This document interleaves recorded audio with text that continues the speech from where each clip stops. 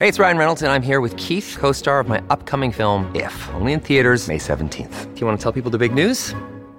All right, I'll do it. Sign up now and you'll get unlimited for $15 a month and 6 months of Paramount Plus Essential Plan on us. MintMobile.com/switch. Upfront payment of $45 equivalent to $15 per month. Unlimited over 40 gigabytes per month. Face lower speeds. Videos at 480p. Active Mint customers by 531.24 get 6 months of Paramount Plus Essential Plan. Auto renews after 6 months. Offer ends May 31st, 2024. Separate Paramount Plus registration required. Terms and conditions apply if rated PG.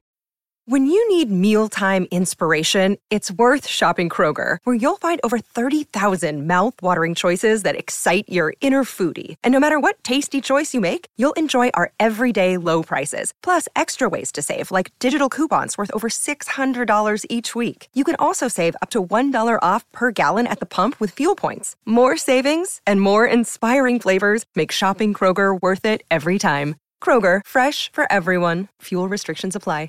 Hello, everybody. This is Marshall Poe. I'm the editor of the New Books Network. NBN listeners like to read books and buy them. So we thought we'd tell you that right now, our friends at Princeton University Press are having a remarkable site-wide sale. You can get 50% off books, including ebooks and audiobooks, with the code 50, F-I-F-T-Y, at checkout until May 31. You can save some real money on Princeton University Press books. I encourage you to go there and check it out. Welcome to the New Books Network.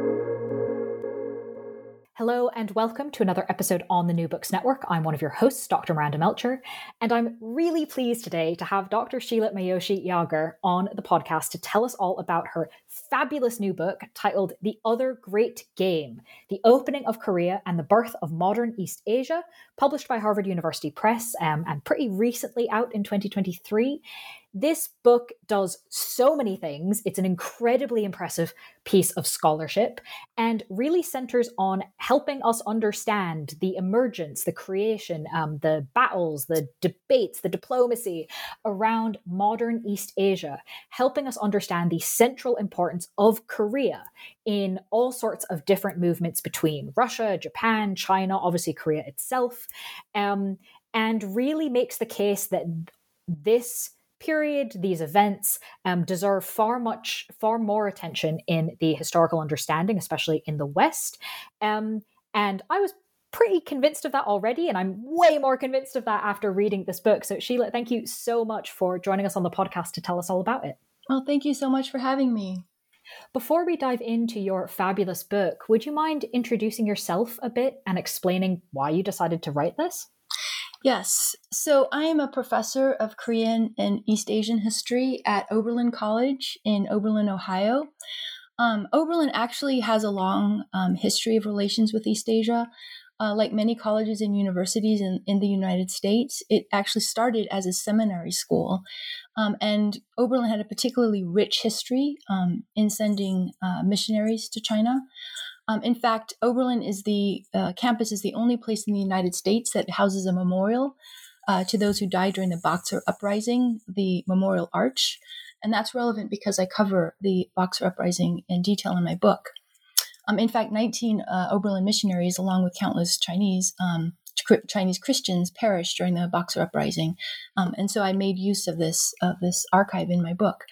As to why I decided to write the book, well, having just finished my book on the Korean War, entitled Brothers at War, I was curious to trace this conflict back to the earlier Korean wars that were fought in and around the Korean Peninsula in the late 19th and early 20th century.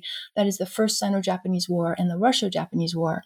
So like the Korean War setting half a century later, the geopolitical situation in the late 19th and early 20th century East Asia also involved similar problems surrounding a politically divided and volatile power that lay in the geostrategic center of the region, and that is the Korean Peninsula.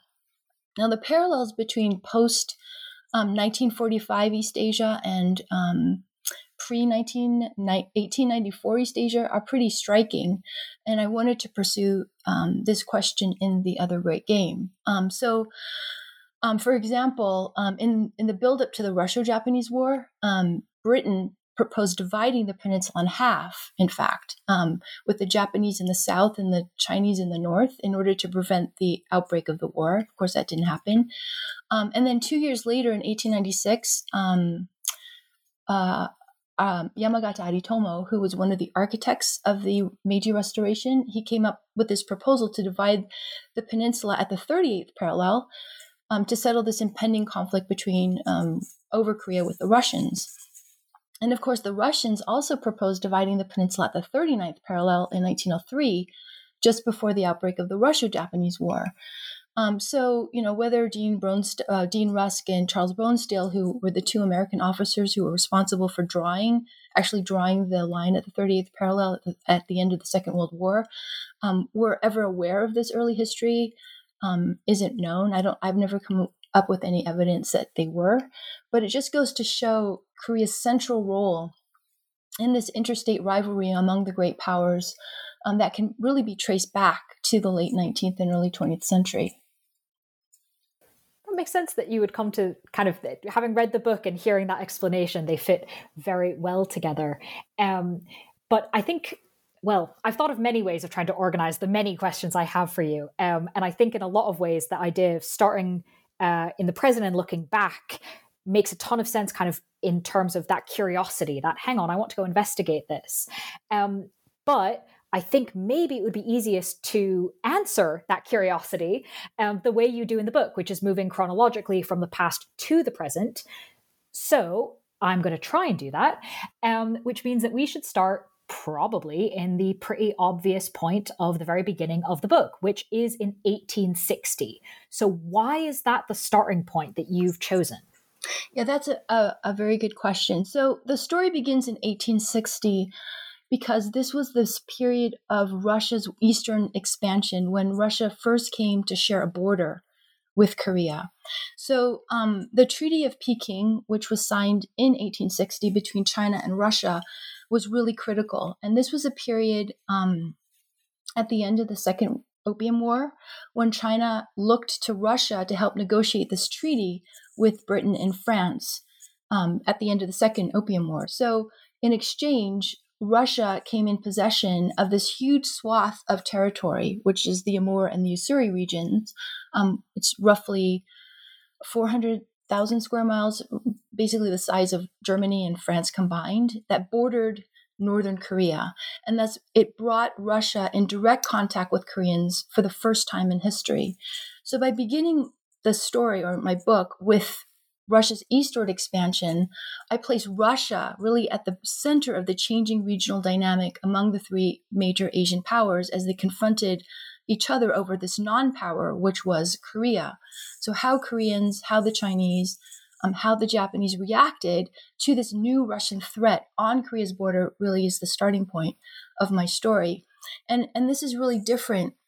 It's a very different starting point from most histories of this period, which really emphasize this East-West dynamic as the instigator of change. So, for example, the arrival of Commodore Perry, Commodore Perry's black ships in Japan in 1853, or the period of the Sino-British confrontation, right, in the First Opium War of 1839-42.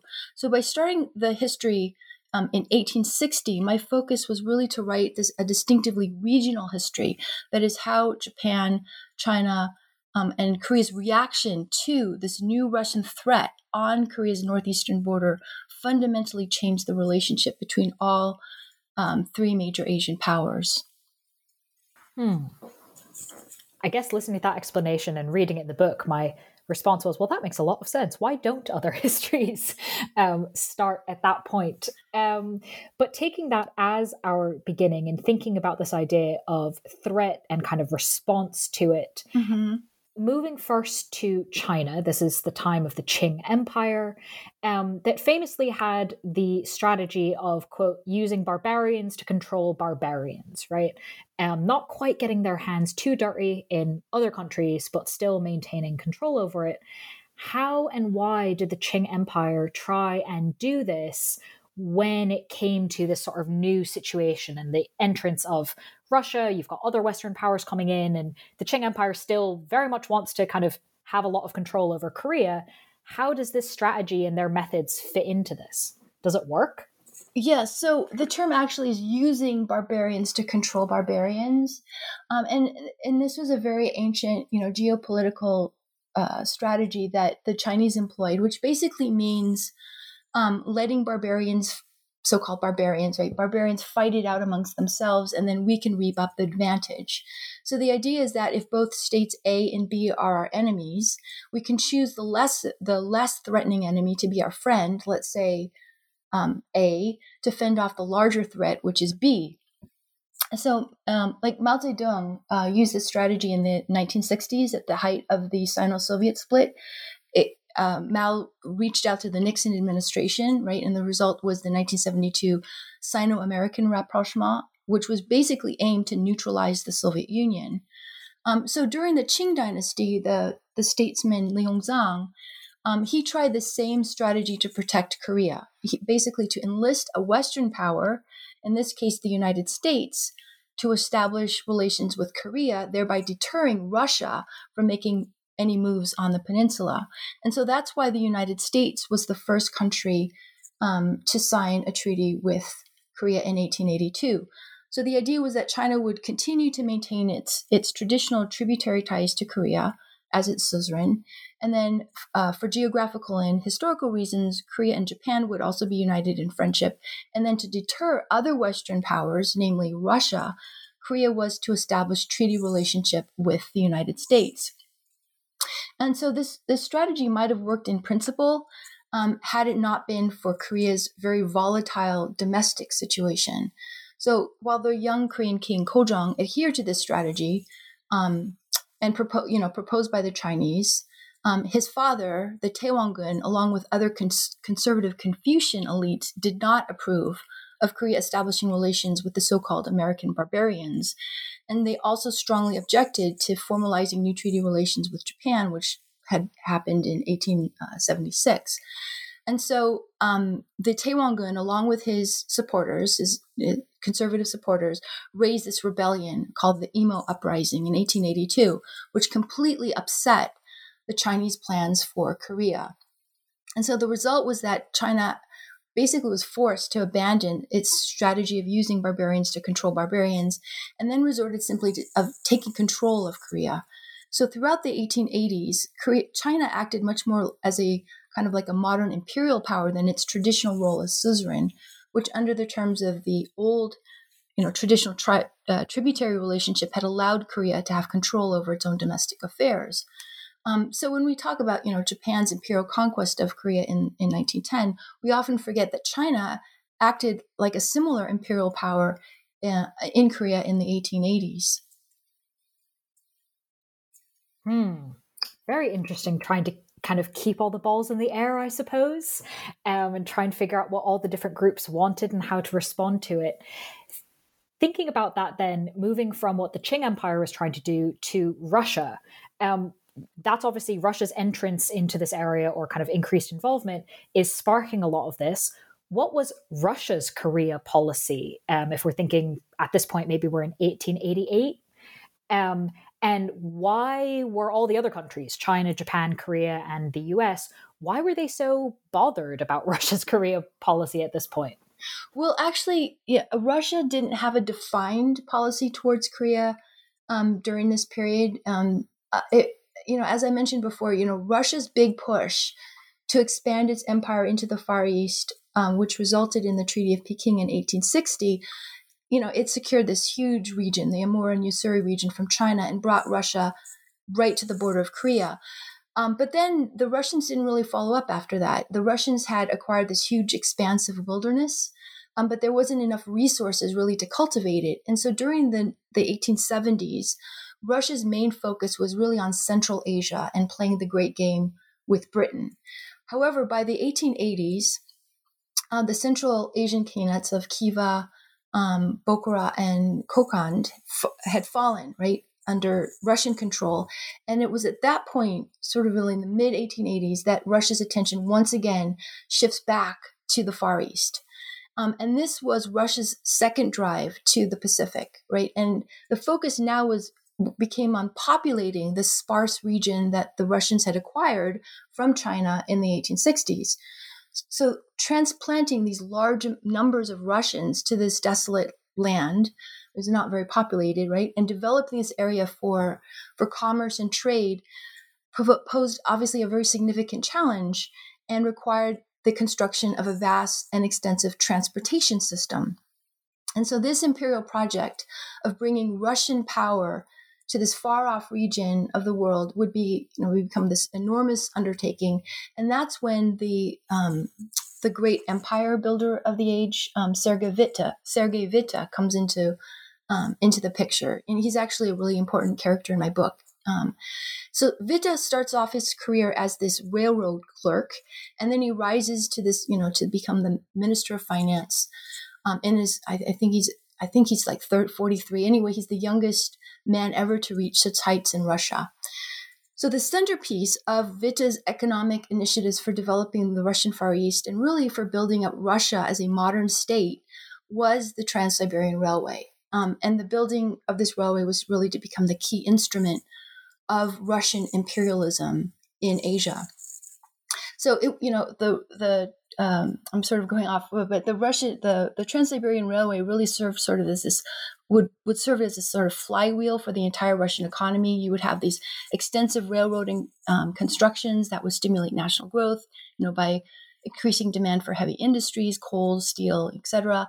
The expansion of heavy industries would then in turn stimulate the growth of lighter industries, private companies. You would have communities that would be built up along the railway. And then through government intervention, these extensive subsidies by the state, Witte believed that the Trans-Siberian Railway would then ultimately raise the standard of living for the Russian people.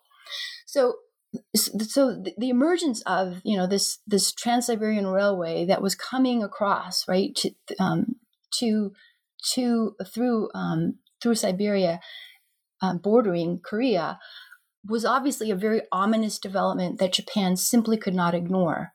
And so the Japanese simply could not sit back and allow Korea to be threatened by Russia. And that's why Japan proposed to China to embark upon a joint reform program for Korea. And so the first Sino-Japanese War was very much portrayed as this kind of enlightened and civilizing Japan, right, battling a decrepit and backward China for control to reform Korea, to make it, strong, right? And so one of the slogans of the time was that Japan was fighting for Korea's, so-called reform and independence. And the idea was that Japan was supposed to make Korea an independent and strong nation, strong enough to be able to resist Russian encroachment.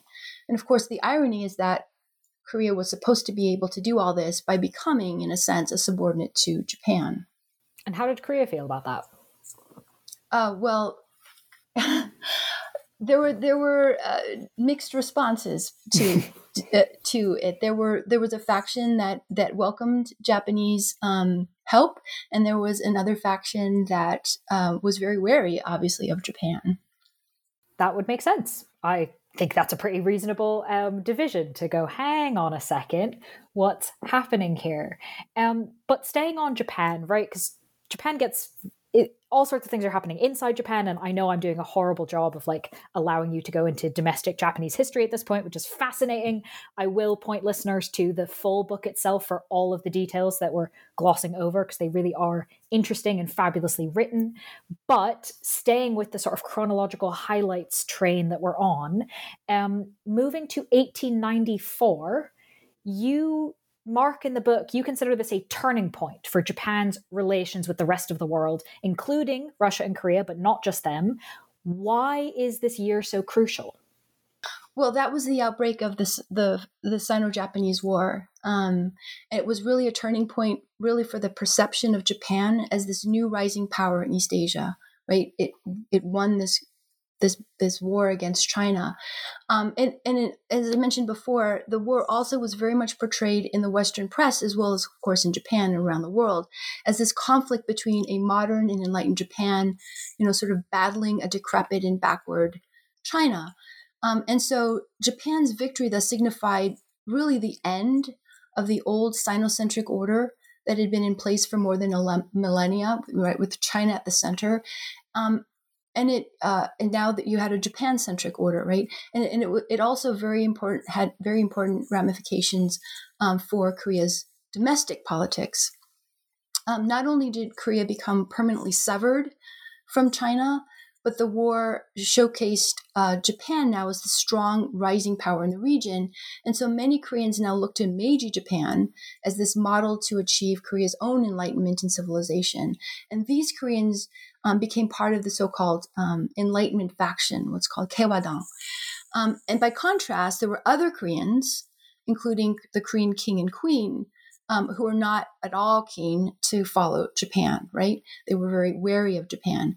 And so this faction of Koreans aligned themselves with Russia as the only power capable of standing up to Japan now that China was out of the picture. So ironically, after Japan managed to sever Korea's relationship with China following Japan's victory in the Sino-Japanese War, the Japanese now had to contend with Russian influence in Korea.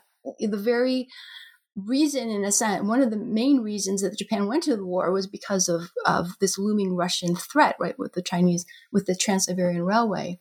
So Russia hadn't fired a shot during the war, but it was now poised to reap all the benefits of the war by allying itself with this pro-Russian Korean court.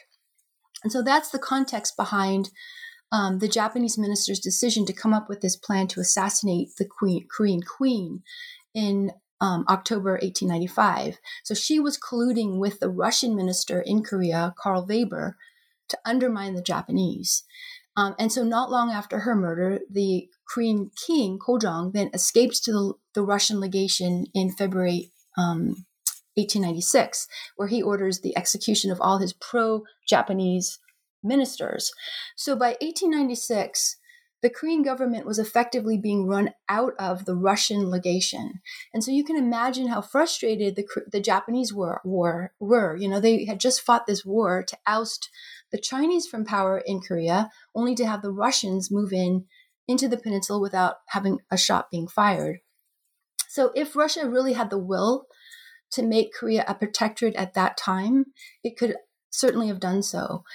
However, at that time, the Russians were focused really on building the Trans-Siberian Railway, right? And so they were negotiating this deal with the Chinese to build part of that railway across Chinese territory, that is through Manchuria. That's called the Chinese Eastern Railway. And so that's why the Russians then signed this agreement with Japan in 1896, basically affirming both countries' mutual rights in Korea. It was also at this time, in 1896, that Yamagata Aritomo famously, proposed that the Korean peninsula be divided at the 38th parallel. And while this proposal was rejected by Russia at the time, the idea of the 38th parallel was later resurrected at the end of World War II, right, by the United States and the Soviet Union. And we can speculate that this was why Stalin agreed to divide the peninsula at the 38th parallel when the Americans proposed it, because Stalin knew that Russia might have avoided war with Japan way back in 1904 if Tsar Nicholas had agreed to the proposal back in 1896, and he wasn't going to make the same mistake. Very consequential then for divisions within Korea. And obviously you've mentioned it, and the stage is pretty obviously set, right, given what's happening in 1896 for Russia and Japan to have some issues. And in fact, as you've just mentioned, we do have the Russia-Japanese War not many years later. What impact did this war have on relations, not just between Russia and Japan, but also between Japan and China and Korea and Japan?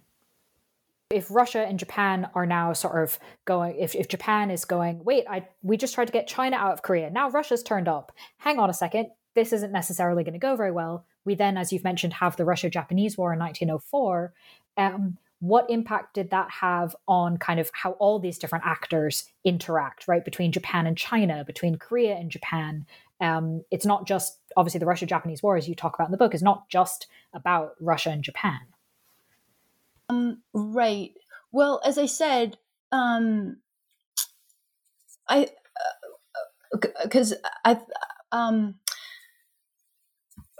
obviously so you're asking what the Russia-Japanese War, the impact of the Russia-Japanese War, not the Sino-Japanese War, had on Korean domestic politics. Yeah. So that's a big question. So the Russia-Japanese War obviously had a huge impact on Korea, because once Russia was out of the picture, Japan was able to take possession of Korea and then make its protectorate. Russia also lost control over the conduct of its foreign affairs. As for Japan's relations with China after the Russo-Japanese War, that's a more complex question. So one of the main arguments of the book is that the Russo-Japanese War became this turning point in the direction of Japan's foreign policy and grand strategy. And this question basically comes down to this. Should Japan take a continental route or a maritime route to great power status? And it should be remembered that up to 1905, Japan very much saw itself as a maritime power.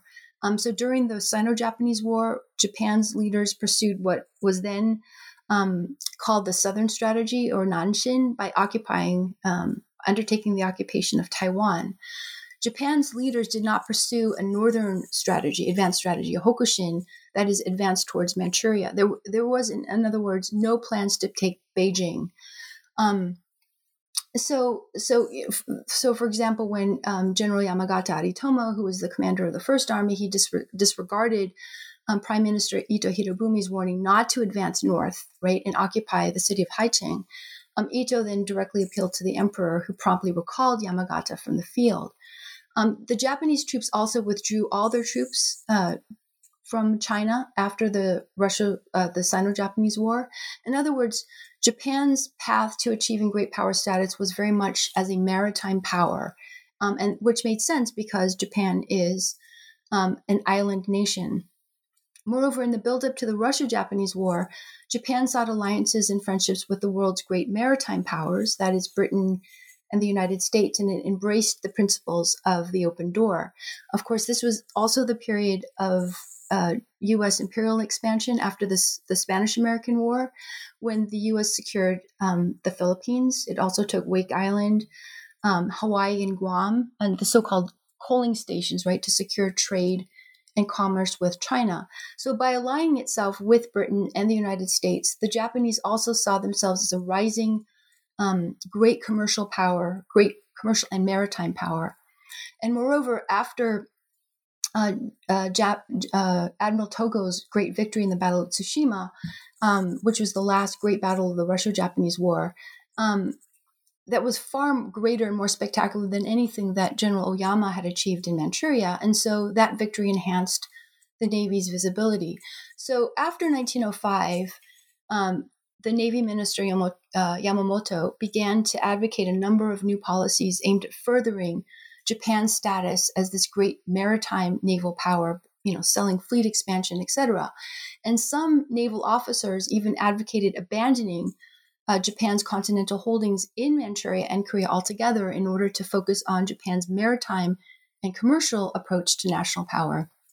But Japan's army leaders obviously vociferously objected, and they, too much blood and treasure had been lost in the hills and valleys of Manchuria for Japan to abandon Manchuria altogether. And so they argued that Japan could not give up its foothold in the continent. And ultimately, a compromise was struck. But the bottom line is that Japan's armed forces were not withdrawn from Manchuria after the war. This situation then led to deepening tensions with China, but it also led to worsening relations between Japan and the United States, which had its own trade interests in Manchuria.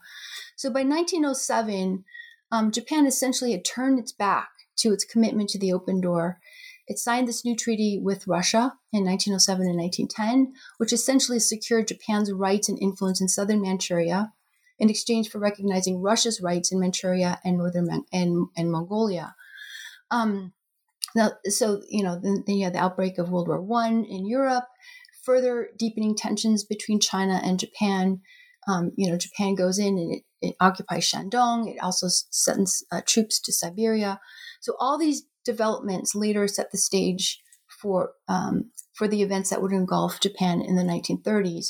So my point here is that the shift in Japan's focus from seeing itself as essentially as a maritime power to a continental power with stakes in Manchuria really came about at the end of the Russo-Japanese War, when these arguments about the direction of Japan's foreign policy became hotly debated. And so one of the reasons that I devote 3 whole chapters to the Russo-Japanese War was really to showcase the tremendous blood and sacrifice of that war, and to show how hard it was for Japan really to withdraw from Manchuria. I'm glad you mentioned kind of the amount of detail and why you chose to make that such a focus. I think it really comes through in reading the details in the book. Like, this is a big deal. And we need to remember that. So thank you for sort of including that kind of your thought process in making that point. I wonder if we can, given how big a deal it was, right, and the consequences of it, could you tell us a bit more about the consequences and legacies of this war, the Russo-Japanese War, within Japan, now that we've heard a bit about its impact on Japan's relations with other countries?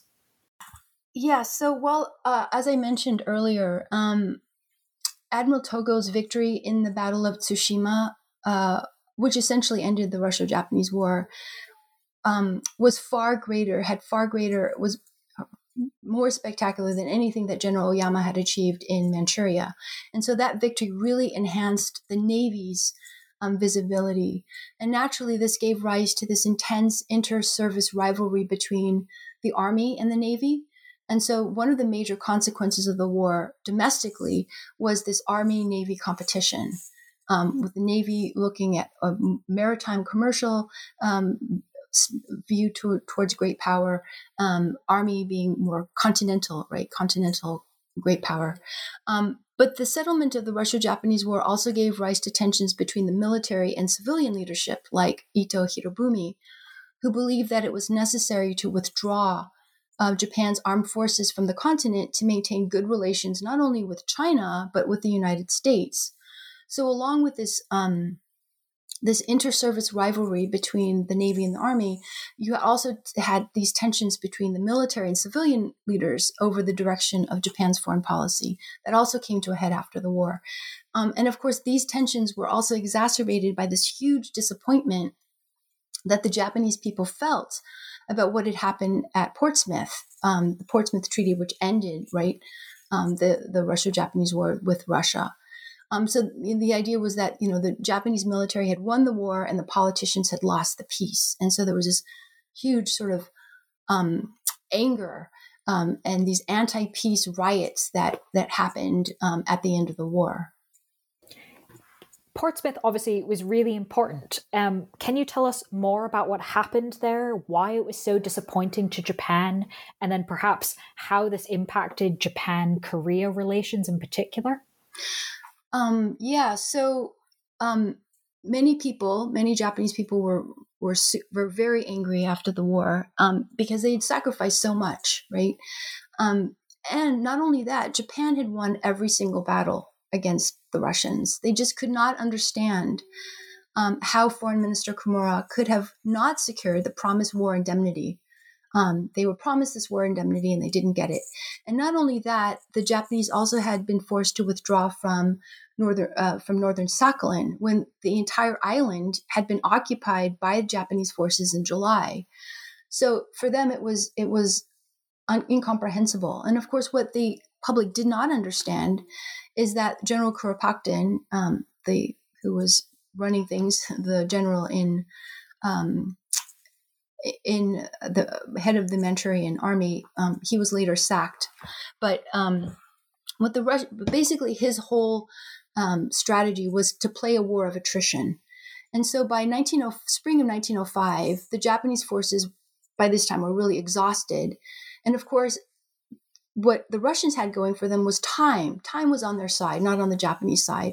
Eventually, the idea was that there would be enough troops arriving from European Russia to eventually throw the Japanese out of Manchuria.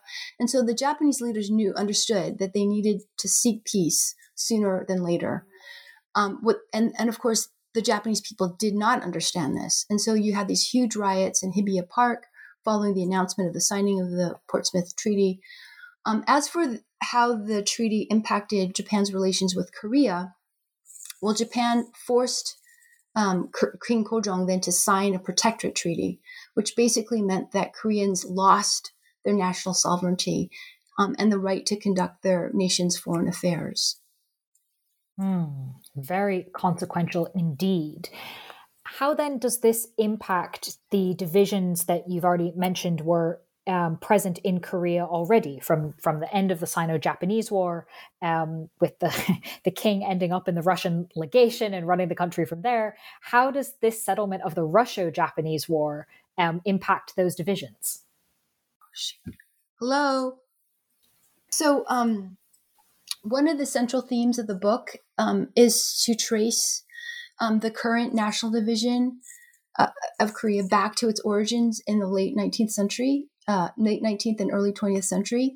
So unlike most standard works, which view the origins of the division arising from the Japanese colonial period being 1910 to 1945, I really see a definite split in the Korean national movement occurring right after or during, actually, the Russo-Japanese War. But really, the split happens, I think, in 1907, after the forced abdication of King Kojong and the subsequent disbandment of the Japanese-trained Korean army that same year.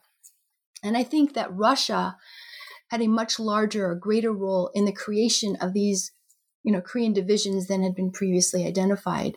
So what happened is, after the forced disbandment of the Korean army in 1907 by the Japanese, you had thousands of Korean soldiers who had been trained by the Japanese. They fled the peninsula to the Russian Far East, where they joined members of the Uibyang, or the Righteous Army. Now, the Uibyang, or the Righteous Army, were guerrilla forces that were based in Vladivostok and other places in the Russian Far East. And they had joined up with the Russians to fight against Japan during the Russo-Japanese War. And so by 1907, you have this influx of well-trained Korean soldiers who joined up with Korean soldiers who'd been trained by the Russians. And so that's the context really for the signing of the Russo-Japanese Treaty in 1910. The Japanese needed Russia's help to suppress these Korean guerrillas who were concentrated in the Russian Far East. And in exchange, Russia wanted free reign in northern Manchuria and Mongolia.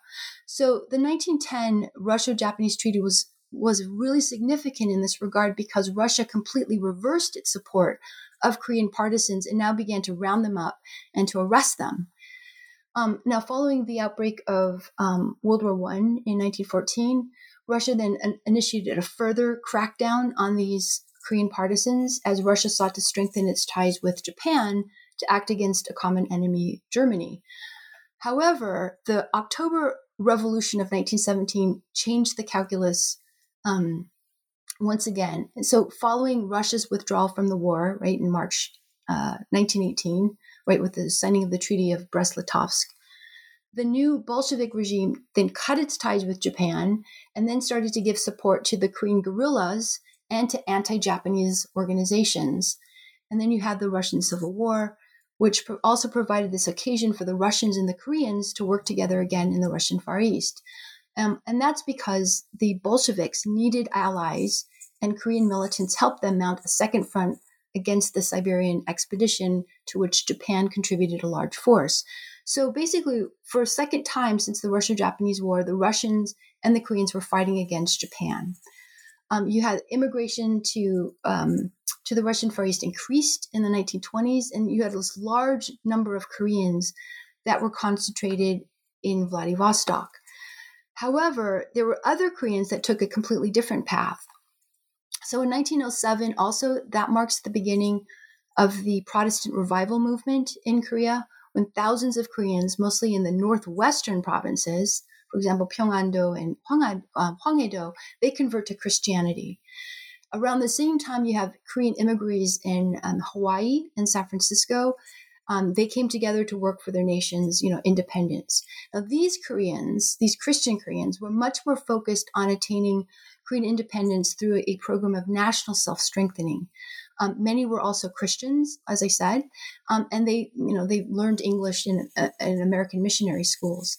So by 1913, you have this noticeable division between these two groups that was becoming apparent. You have a radicalized faction allied with the Bolsheviks, and a much more moderate faction made up of Korean Christians. Now, after the March 19 movement, there was this attempt to unify these two groups by establishing the Korean Provisional Government in Shanghai, but the effort ultimately failed. And so by the end of the Second World War, you basically have these two main groups vying for power. And so the division of the peninsula at the 38th parallel, in a sense, reinforced a divide that it was already developed during the first decades of the 20th century. You had capitalists and Christians in the south, led by a Korean Christian, Syngman Rhee or Lee Seung-man, and then you had Bolshevized Koreans and socialists in the north, which was led by Kim Il-sung. So the division of the peninsula, although sort of crudely drawn at the 38th parallel by the United States and the Soviet Union, I say actually traces its origins in the years following the Russo-Japanese War, or even earlier. Fascinating. Thank you for helping us trace the consequences and legacies. I think that often when this topic is taught, kind of understanding how all those pieces go together is often missed out. And I think that's such a crucial thing that you're doing in this book. We've kind of moved chronologically over quite a decent chunk of time, which is very helpful. So I'm wondering if maybe as a penultimate question, you could help us think through some of the main legacies, obviously one of them being helping us really understand this division between today North and South Korea. Some of the main legacies of this other great game in Asia? Well, I think there's a short-term legacy and a longer-term legacy. I think the short-term legacy was the widespread regional violence and instability that occurred as a result of Japan's rise as the new imperial power in Asia. And one can say that the struggle for empire in the late 19th century really helped give rise to the crisis of the 1930s and the coming war. And in this sense, I agree with the historian Richard Overy when he says that the Second World War is really better understood as a conflict over empires and not as this, sort of titanic struggle between good and evil. And that's because the roots of global violence really can be traced back to the last decades of the 19th and early 20th century when when the pace of economic and political modernization really quickened, right, in the developing world, and particularly in East Asia. So the focus of on 1914 as sort of the end of peace, I think is misleading because the world was already really destabilized by large-scale conflicts, right, like the Sino-Japanese War and the Russo-Japanese War before World War I. And so in this sense, I think World War II was actually a continuation of the other great game. After all, after the Sino-Japanese War, Japan never relinquished its rights in Manchuria. As for the long-term legacy, I tend to agree with those analysts who argue that we're entering into this new multipolar era heightened by competition between two or more great powers. And in this sense, I think this new era is similar to what happened during the other great game. That is, you have these great powers doing what they've always done by furthering their own national interests. That said, I think the main difference between this new era of great power politics and the one that I wrote about in my book is that today's revisionist powers are really all about the settling of old scores.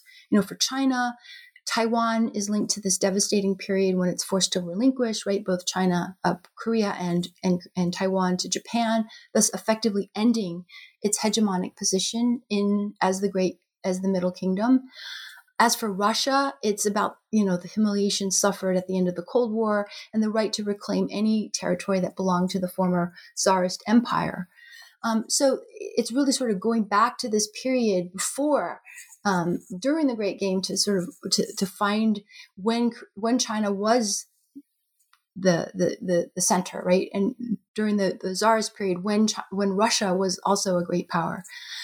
So beyond Russian and Chinese revanchism, I think that American and European responses to the current moment is also pretty instructive, because this new buzzword in American and European political circles is this concept of de-risking, right, which means reducing dependency on China for essential goods and commodities. And I think such ideas once again demonstrate that we're entering into this new multipolar geostrategic landscape with, of course, a familiar player, Korea, being caught once again in the middle. So despite the friendly relations between, President Yoon Suk-yeol, who met with Biden a few months ago, South Korea has actually been very reluctant to submit to UN pressures to help arm Ukraine, right? And